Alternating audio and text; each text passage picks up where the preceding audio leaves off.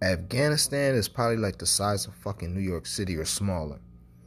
If a country as big as us, 20 years later, after we don't fucking got at them, if we can't win the war or establish whatever the fuck we trying to establish or conquer whatever goal we trying to conquer in 20 years, it's time to fucking leave.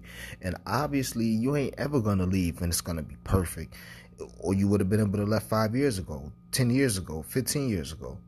Obviously, and I don't want to say obviously, I ain't no foreign policy expert, but evidently, the people either can't defend themselves, they can't hold up their own army, or they don't want to.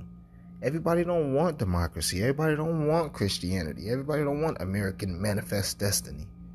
Or is it really about the heroin over there? The poppy fields. What is it really about? Why the fuck is we over there really?